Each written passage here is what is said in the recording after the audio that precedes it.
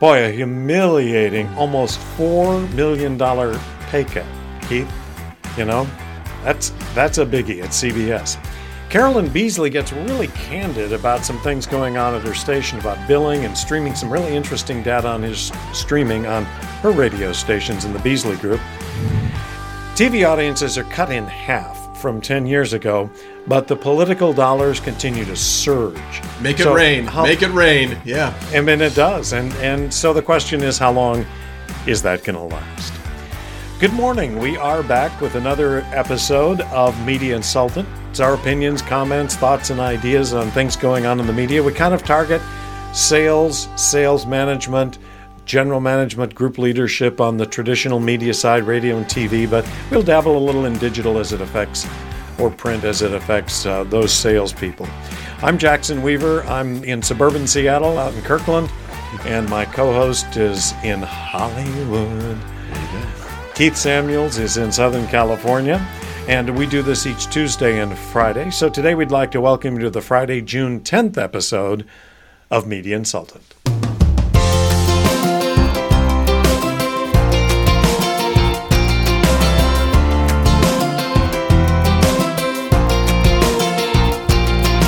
Keith, we're going to start and flip things around. We're going to do a little housekeeping. You know, we get comments from time to time, but we like to get the address, the email address for comments up front instead of in the back. Okay. So I'm just going to say, anybody's got comments, we'd love to hear from you. Jackson at intownmedia.com. We ask that you keep it clean, or not. Doesn't really matter a whole heck of a lot. Entertain us, but we'd always love to hear any comments you've got. All right. This initial story that we're going to talk about today is something you and I have talked about the growing importance of streaming for terrestrial traditional radio stations. Mm-hmm. The national average appears to be about 11%, which is beginning to be significant. And I've been involved with stations where it's substantially more because of the uniqueness of the format or coverage or some other factors. Mm-hmm. And now comes Carolyn Beasley, who goes to a media conference, the Gabella Media Conference. Can't tell you I'd ever heard of it, but, you know, they probably haven't heard of us, so we're even on it. And she had some surprising information. You know, she talked about streaming as a component of their audience on some of their key stations, like their Philadelphia rocker WMMR, which is legendary. 38% of their audience is stream. And 58% of WBZ Boston, which is sports. Yeah. I can see that making some sense, particularly when you get out-of-town fans who've left Boston, still are Boston Red Sox or Bruins fans or whatever. Mm-hmm. And I know a lot of those guys, so yeah, it's a big deal. Yeah, it is a big deal. And then WRAF, which is their Detroit rocker, 60% of their audience is coming out of streaming. Are you surprised on this, Keith? What's your reaction to her numbers? Well, as a streamer myself of traditional terrestrial radio stations, because of where I live in the hills, I can't get 99% of the FM stations in the market, and AM isn't much better. So I stream a lot, but I'm still surprised that it's this high. I'm wondering if this is still a lag from COVID, where everybody was home and everybody streams at home now, right, through their smart speakers and through their computer and through their phones. So I get that. I wonder if this will stay steady or if this is a harbinger of things to come. But in the end, other than the power bill to pay for your transmitter cranking out the signal, does it really matter? If a listener to WMMR is a listener to WMMR, I don't care how they listen, right? They're hearing it, and they're listening, and they're hearing the spots. So, you know, some of the stations have split their feeds, some don't. I've always argued never split your feed. Right. Because, first of all, it sounds terrible. And then you end up having inventory that you have to fill. So stations run stupid PSAs, and they run them over and over and over again.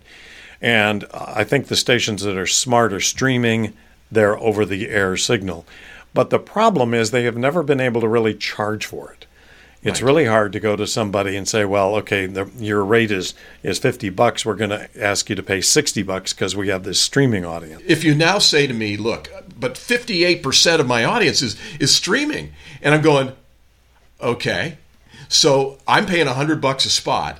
I'm going to pay $58 for your stream, and I'm paying $42 for on air. How's that work? It's $100. So it's like, well, again, the advertisers probably saying, well, I don't really care where they're hearing it, but you're not going to charge me more. Because those people used to be on the listening on the air. Now they're listening through the stream. So it's a sales challenge, I'm sure, that somebody's facing. But iHeart does it it's a different model, as I understand it, because they do separate their stream. And they do. And so, but they aggregate all of those streaming audiences on their iHeart app, both locally and nationally. They are selling it separately. And gosh, yes, you do hear a lot of podcast promos on there, but and some other kind of wow, how did that advertiser get on there? Well, it's a low cost buy. They seem to be making it work. That not everybody else has that power of aggregation and that footprint to be able to really drive these local and national buys on the stream. So I'd like to learn more from folks who are doing streaming and how they're selling it, how they're pricing it. Yeah, I think it's really it's a real interesting part, and as we've talked about hybrid radio, where over the air blends with your stream, it's going to become more and more important for individual radio stations. Jackson, Carolyn had a lot more to say. So what other nuggets did she drop at the Cabela's media conference? She had a couple of key things. One thing she said, they've already hit 50% of their political. And the political season hasn't even started. So it's going to be one hell of a year politically, even for radio. Although everything I see says radio is going to get maybe 2-3% of the total advertising budget out of political. Well, but when you look at her, before you go to Otto, when you look at her station mix, her market mix, I mean, there is I don't know of a group that has better markets for political dollars than Carolyn does with Beasley. Georgia, Pennsylvania, Michigan. Oh my God, North Carolina, Florida. It's New Jersey. I mean, this is and Massachusetts. This is a frickin' layup. She can't get out of the way of political dollars, and if she's at 50% of her 2022 budget in early June, it's going to be insane. Yeah, that's right. That's exactly right. Well, and the point I was going to make also is that the biggest category now for the radio stations is consumer services, which I define as everything from Leaf Guard to tax prep. And it's really interesting how this consumer services category has grown. It used to be, of course, cars were the biggest. Yeah. But according to Beasley, they're down to about the 5th largest category. And we're going to talk about that over the next couple of shows in another episode, because that's probably not going to change in the near future. 80% of their of their revenue is local, but national, she said dropped down to about 16% last quarter. I'm surprised it's that high. And the only thing I can attribute that 80% to is that they're fairly robust local markets. Because, let me twist that around. Most markets, certainly if you get out of the top 20, national is going to account for maybe 10%. And so when she says that 16 to 20% of their business is national, that's pretty impressive. That indicates these are still fairly robust national markets. Yeah, and I'm getting too old, or getting old enough to remember when national was probably 25 to 30%, maybe even higher for major market stations. So I find that trend really interesting and borderline disturbing. Where are the national dollars going? The only problem for her in judging national is that there's a lot of national dollars that come out of the market she's in that they take as local. How many of us made national sales calls with our national reps in Detroit? That would be me. Right. Maybe New York, the agencies in New York are buying national buys, but they're probably buying that New York, New Jersey, that tri-state region with Connecticut, buying that locally through the big agencies in Manhattan. So probably the same thing in Boston. To a certain extent, probably the same thing in Charlotte. Certainly in Atlanta, there's a lot of national money that comes out of Atlanta that they take locally because they're in the market. So, again, let's ask around and see if this 80-20, 84-16% breakout of national versus local is unique to Beasley, or if that's really what's going on everywhere else. Because I think she's getting a lot of What we would take as national, she's taking it as local. Well, a couple other interesting stats before we move on here. Their biggest market is in Boston. Yeah. They have 43% share of the market. They have, which is insane. amazing. Detroit, however, they only get 21% because she says we are not adequately clustered. And I guess it comes back to something we talk about often. These markets are no longer safe places for single operators. A couple of AMs, a couple of FMs, a couple of AMs. You're going to really struggle to get any share, no matter your ratings. But time out, Carolyn. Come on. Carolyn, back in 2016, Beasley bought one of the best run groups in American radio. It was called Greater Media. Okay? Right. And Peter Smythe, who was the CEO of Greater Media, is one of the greatest radio CEOs ever. Great guy, still around blogging and doing some consulting. Had managers like John Fulham, who saved Odyssey in Denver for a couple of times, and other markets. Detroit was one of the greater media markets. Boston was one of them. Charlotte, Philadelphia. So to say they weren't adequately clustered.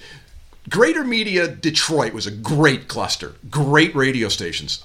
I don't see how that's become a cluster F, if you will, right? I mean, I don't get that. Boston, she cherry-picked the stations that she wanted in Boston and did great there as well. So, I'm not – I kind of take that comment personally because I helped, train most of those people in Detroit at one point. So I think that's a little harsh to say that they're not adequately clustered. So I guess the answer to your question is, what the hell does that mean? Because they're certainly well-run radio stations. It's an interesting point, and as we always say when we get this kind of information, there's always the untold story. Yeah. And whether the market is adequately clustered or inadequately managed, two different things. Yeah. And she's not in a position at a conference like that to say we just don't know what the hell we're doing in Detroit, which I don't think is her problem, but she's not free to say that. All right. Yeah. Not adequately clustered is basically saying we don't know what we're doing. It's like, well, what the fuck? But but they're in some great markets, and she should kiss the ground that Peter Smythe walks on every day because they took over a great group, and to her credit, she hasn't screwed it up. We've seen groups get screwed up, and she hasn't, and they've really maintained the strength of those assets. She has done a great job. All right, somebody who is struggling, down from $8 million to $3.8 million in salary, is Norah O'Donnell, who anchors the CBS Evening News. And this is something we've talked about a couple of times: the cost cutting that CBS co-president Nareej Khemlani has been invoking. This is a huge deal to go from $8 million to $3.8. I mean, this is humiliating for her. I think, frankly, he cut her with the expectation that she would say, "I'm out of here." Yeah. I'll go to the Chick-fil-A. They've got an opening there. Yeah, he did the lowball offer, and oh my God, she took it. And she took it. And I think the New York Post is the one who's reporting this, and they're a little. They get some pretty good stuff. The rest of us don't hear in the business, but because that was the rumors that she was lowballed. But neither one of them had an option.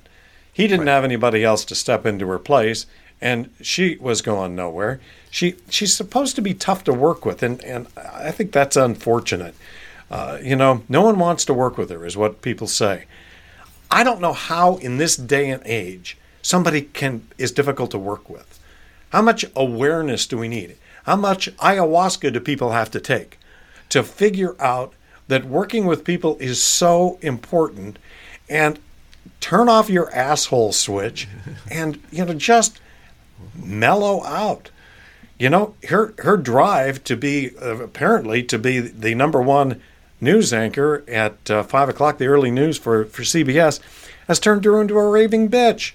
Nobody wants to work with her. Well, how does that work out for her? So, it's working out to the fact that she's the lowest rated of the three major networks for the evening news. By a long shot. By a long shot. And she goes from 8 to 3.8 because there's nowhere else to go. No one else is going to pay her anywhere near that. It's just and Niraj is trying to cut expenses. I mean, he's overseeing a very expensive news operation. We've talked about this before. in the end, there's continuity for the evening news at CBS with Nora continuing as the anchor, even though she's a toxic prima donna to work with. But it's a lot cheaper than promoting somebody new who's going to lose half the audience overnight. So this is I think it turns out when I thought about this over the weekend that it was a pretty smart play by Khemlani to go, you know what, at your audience level, with the degree of difficulty in working with you, here's the number. Are you in? And she went, yeah, I'm in. And so she's in. Well, yeah, okay. But Keith, come on. Well, look how toxic that's been. You've been around people that have had their payroll cut, their salary cut. They are not happy employees from there on out. And she wasn't happy to begin with. She's going to be terrible to work with in all likelihood. I mean, I don't know, but I would assume she's going to, because nobody wants to be in that. She's been humiliated. It's in the public. And not only that, but, this is one of those I want to get back at you. I don't think he made a good choice. I think he should have cut her and, brought in somebody else. I mean, look at Lester Holt. Lester Holt comes in at a fraction of the awareness and the salary that the anchor he replaced was. And who was it? It wasn't Tom Brokaw. It was. Shows you how long ago I've watched NBC News. But it was Matt Lauer. Lauer. Yeah. Matt Lauer. No, so Matt was Lauer Today's show. But Matt wasn't doing the evening news, was he? Wasn't he? Okay. Well, wait a minute. He was doing the assistants in the Matt Lauer special couch convertible sofa room, right? He was doing that thing.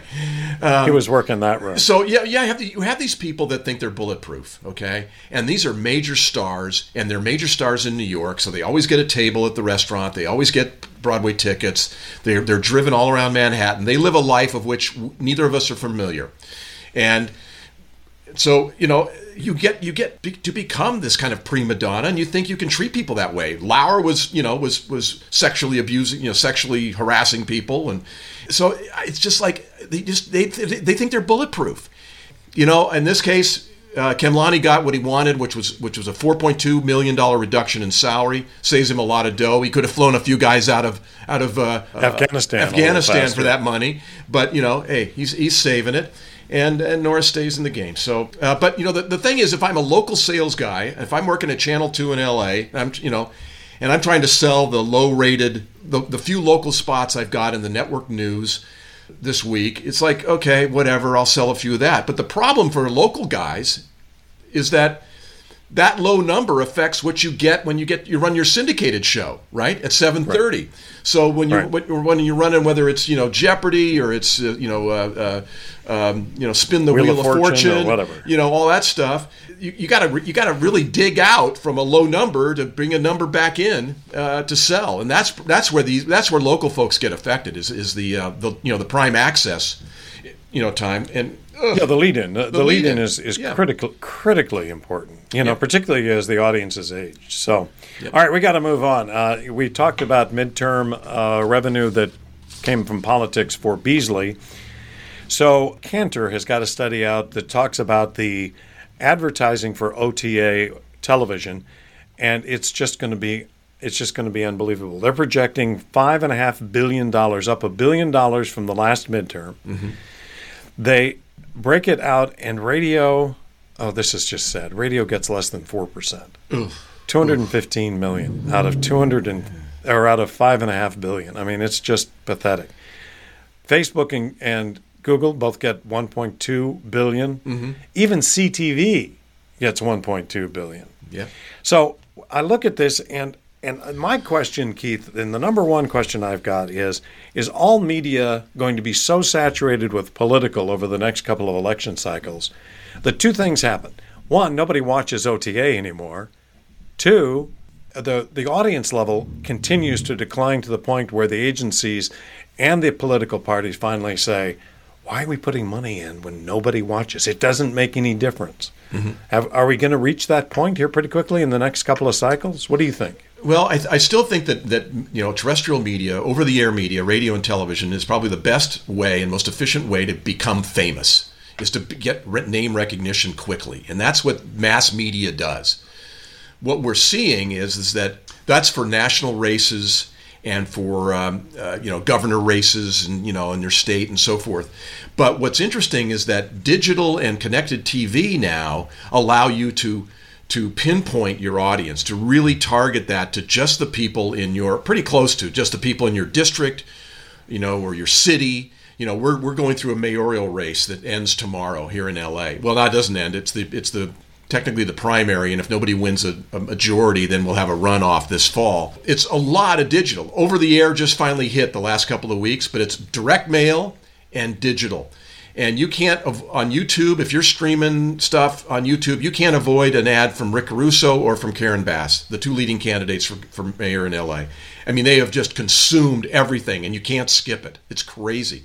So, that's where these digital companies are really going to score a lot of dollars, because they can avoid the wastage that you'd get if you were running for Congress in Orange County and you had to buy LA radio to do it.